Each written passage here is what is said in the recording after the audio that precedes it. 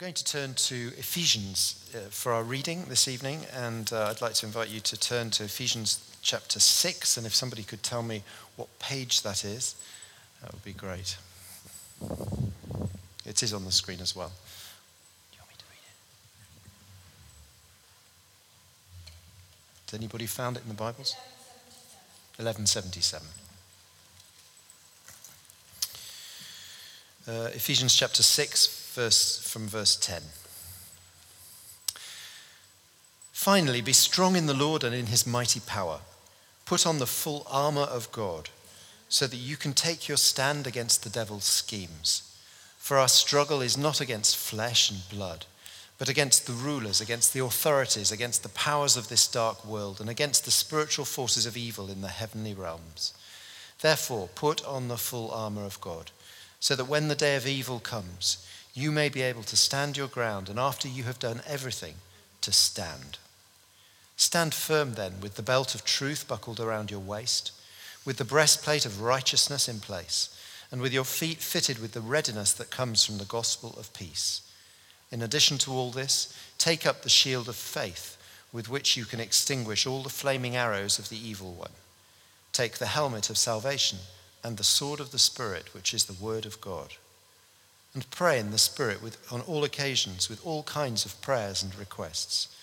With this in mind, be alert and always keep on praying for all the Lord's people. Pray also for me, that whenever I speak, words may be given me so that I will fearlessly make known the mystery of the gospel, for which I am an ambassador in chains. Pray that I may declare it fearlessly, as I should.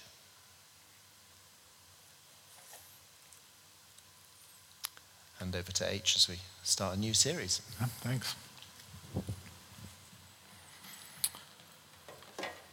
Well, the greatest trick the devil ever pulled was to convince the world that he never existed. The greatest trick the devil ever pulled was to convince the world that he never existed. There's a line from a movie from 1995, a movie called The Usual Suspects. But the writer of the movie was not original in the line. He had taken it from a guy, Charles Baudelaire, in 1864, who had written a very similar sort of line. But Charles wasn't original in that either, because in 1836, a guy by the name of John Wilkinson wrote this: "One of the artifices of Satan is to induce men to believe that he does not exist. Another, perhaps equally fatal, is to make them fancy that he is obliged to stand quietly by and not to meddle with them if they get into true silence."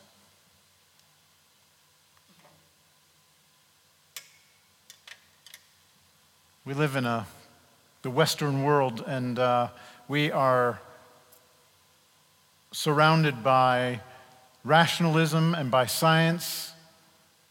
And there is no place for the devil in the rational world. There is no place for the devil in the scientific world. We can't measure it. We can't test it. We can't do any of the things that we would want to do. And so for much of the Western world, we live in that reality of thinking that the devil doesn't exist. Or at least even maybe we might say that, well, for some people and it's spiritual and whatever, it might be helpful for them to have this sort of framework, and in some way that provides them some sort of framework that makes life more comfortable for them. But that's just a helpful framework for them. But Paul says that we're in a battle. That we are in a battle as ambassadors. We've been talking for weeks now about being ambassadors of Christ, and Paul says in this chapter that he finds himself as an ambassador in chains. And he says we are in a battle, and it's not a battle about flesh and blood. It's not holy wars and crusades. He said our battle is against spiritual forces, against evil and wickedness in high places, against powers and principalities. That's what our battle is against and with. battle is very real.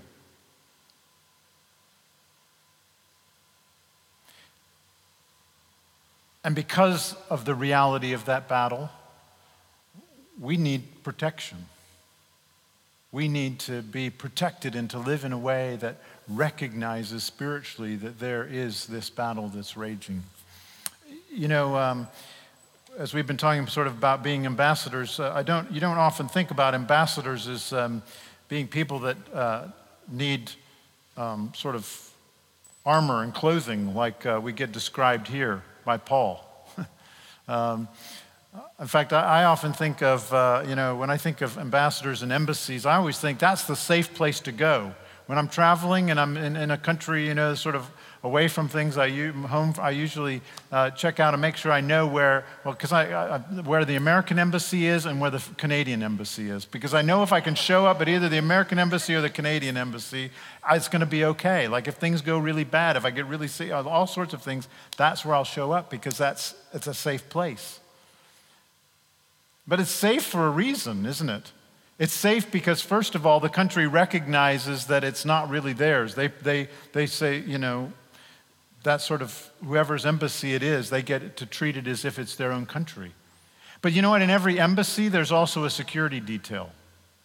There are people there that are there to provide security because in times when conflict begins to come, often conflict first arises at people's embassies.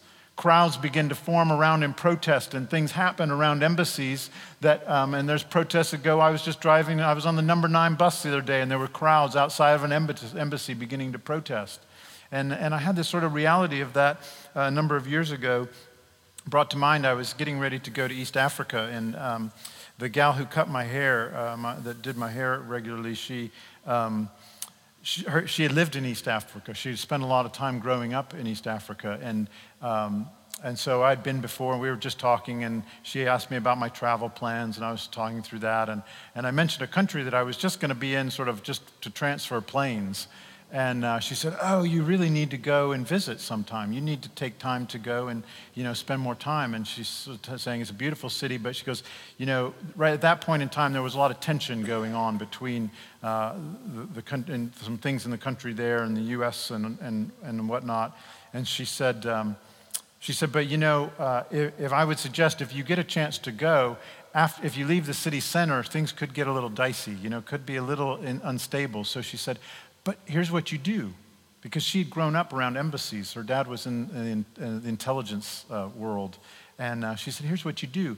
Just contact the embassy and ask if one of the U.S. Marines on one of their day off would be willing to take you around." She said, because they're usually bored and they sort of don't have much to do, and they would love to take you around.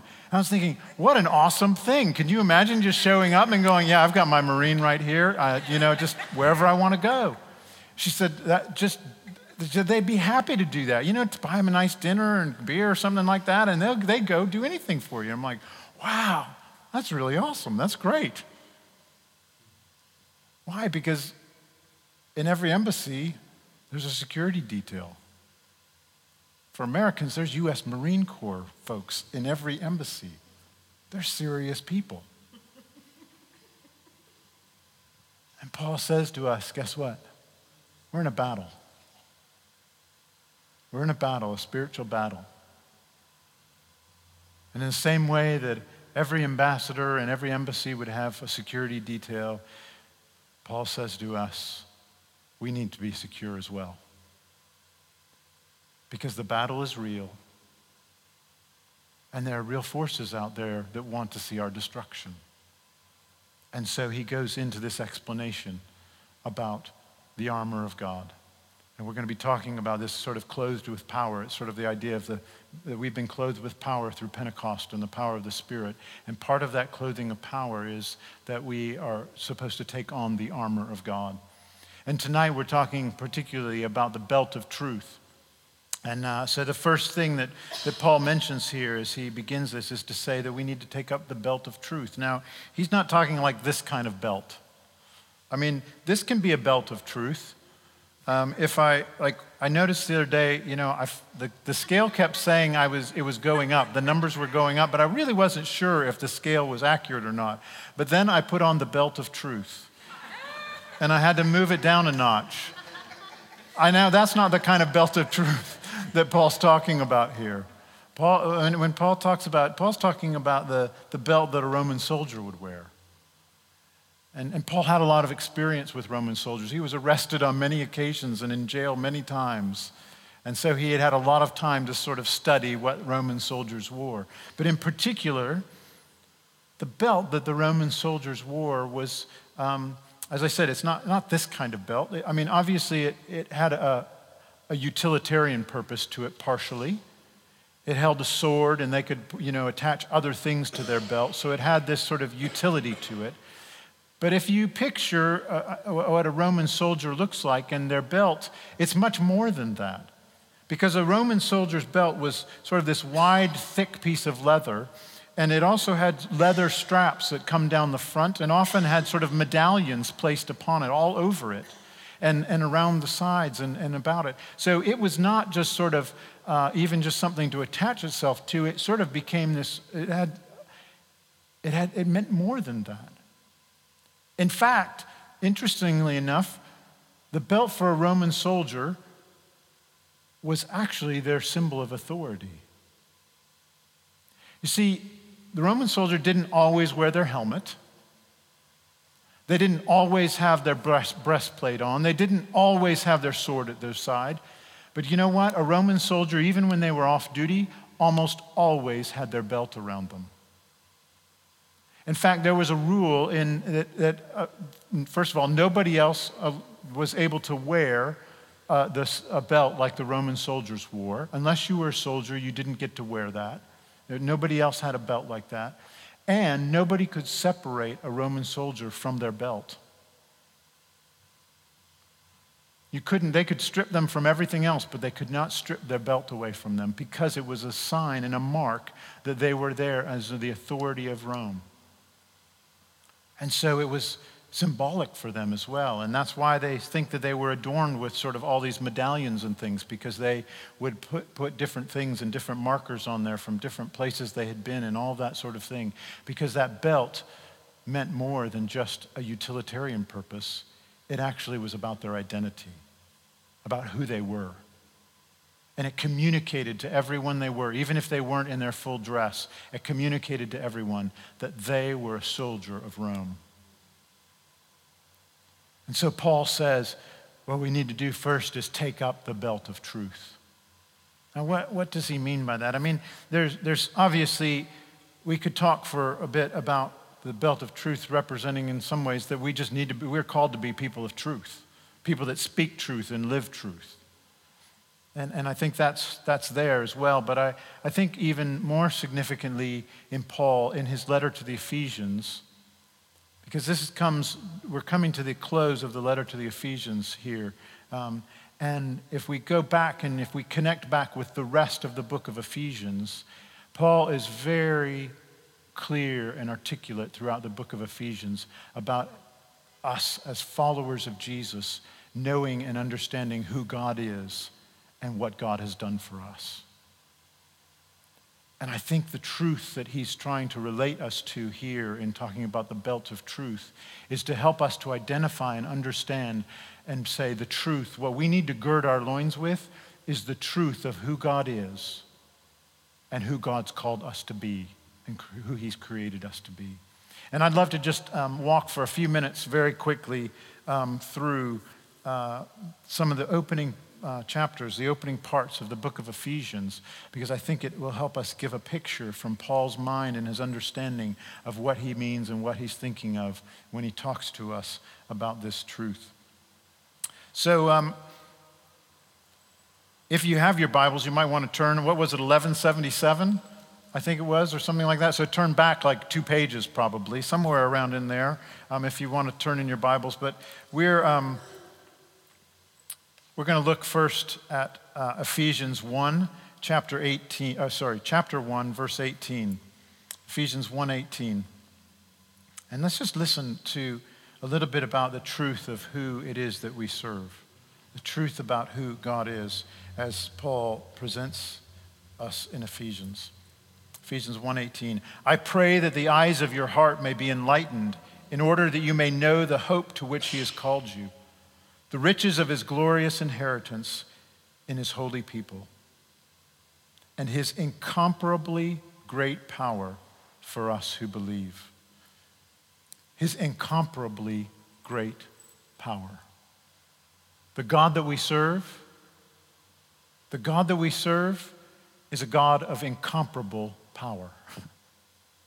How much power? Incomparable power. Paul says we can't fully understand and recognize the power of God, because his power is not just a great power, his power is incomparable. That power is the same as the mighty strength he exerted when he raised Christ from the dead. The power of God is what raised Christ Jesus from the dead. But it's not that he just raised Jesus from the dead. It says when he raised Christ from the dead and seated him at his right hand in heavenly realms. Just a few days ago, just before Pentecost, we remembered and celebrated Ascension Day, when Jesus was taken back into heaven. And so Paul's saying, it's not just that God had the power to raise Jesus from the dead, but he took Jesus from the dead, and a few days later, then he raised him up and sat him back down at his own right hand.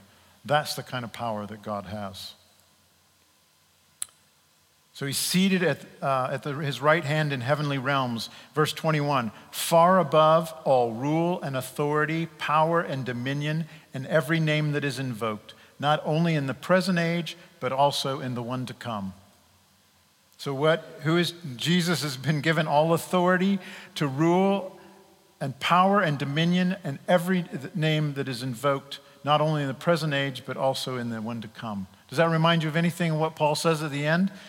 That we wrestle not against powers and principalities, or against flesh and blood, but against powers and principalities and forces of darkness in high places. But Paul began by saying God's power raised Jesus up and seated him at his right hand, which is above what? Every power, every principality, every name, everything that has been or will come in this age or in the age to come. That's the kind of power and that's the kind of authority that God has and that Jesus has been given. Verse 22, and God placed all things under his feet. Which things? All things. And appointed him to be head over everything for the church. I remember when I was taking an exam to become ordained. Matt probably took the same exam. One of the questions on there was, who is the head of the church? It's a really easy question on one hand, but as an Anglican, it could be a bit complex. I remember reading the question and going, I know the answer is Jesus. I know that Jesus is the head of the church, but then I know we also have bishops and and if you're England, you have the Queen and, you've got archbishops and things. So I covered all my bases. I said, Jesus is the head of the church, but in the Anglican world, we also have bishops and archbishops and all that kind of stuff. But the reality is Jesus. Jesus is the head over everything for the church, which is his body. The fullness of him who fills everything in every way. That's pretty complete, isn't it?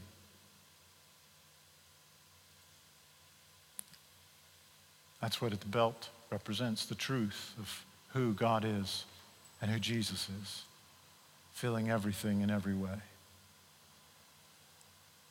Well, Paul also in this context speaks over and over again about who we are in Christ Jesus. And if you jump back to verse 3 of Ephesians 1, we'll start there and read just a few lines here from this as well. Praise be to the God and the Father of our Lord Jesus Christ, who has blessed us in the heavenly realms with every spiritual blessing in Christ. So who are we? We are blessed. And we're blessed in the heavenly realms with every spiritual blessing in Christ. For he chose us. You are chosen. We are chosen. He chose us in him before the creation of the world to be holy and blameless in his sight. That's part of your identity, is to be holy and blameless. In love, he predestined us for adoption. You've been adopted. Adopted to sonship through Jesus Christ, in accordance with his pleasure and his will, to the praise of his glorious grace, which he's freely given to us. He's just poured out grace to us freely. That's who you are, the recipient of God's free grace. In him we have redemption. You've been redeemed by his blood. The forgiveness of sins. Your sins have been forgiven and washed away, in accordance with the riches of God's grace, and I love this line, that he lavished on us. God lavishes his grace on you. That's who you are. You're someone who God lavishes his grace upon.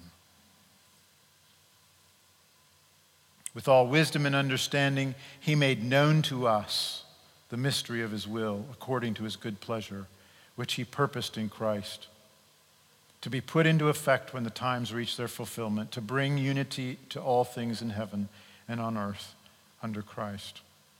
Well, I could keep going, but I'm going to skip down to chapter 2, verse 4, and pick up there. But because of his great love for us, because of God's great love for you, God, who is rich in mercy, made you alive with Christ, even as we were dead in transgressions. It is by grace you've been saved. And God raised us up with Christ. It's not only Christ who's been raised up, but we have been raised up with Christ and seated us with him in heavenly realms in Christ Jesus, in order that in the coming ages he might show the incomparable riches of his grace expressed in his kindness to us in Christ Jesus. For it is by grace you've been saved through faith. And this is not from yourselves, for it is the gift of God. You are recipients of God's gift, not by works, so that no one can boast. For we are God's handiwork, created in Christ Jesus to do good works, which God prepared in advance for us to do. You're God's handiwork. You are God's handiwork. He's created you. He's created you for a purpose, to do good works that he actually had in mind long before you ever came into existence.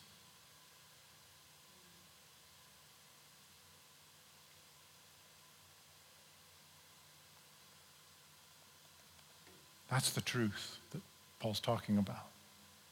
Talking about girding our loins and taking it around ourselves and wrapping ourselves in that truth. I'm going to ask you to do something. I'm going to ask you to stand. I know it won't be too embarrassing, trust me.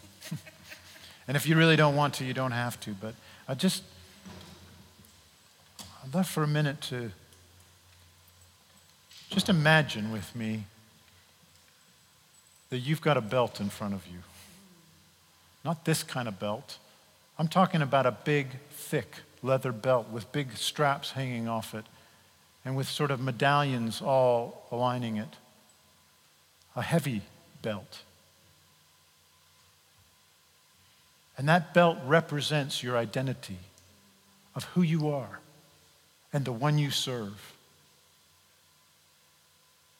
It's a sign and a marker of the one who you serve and about your call.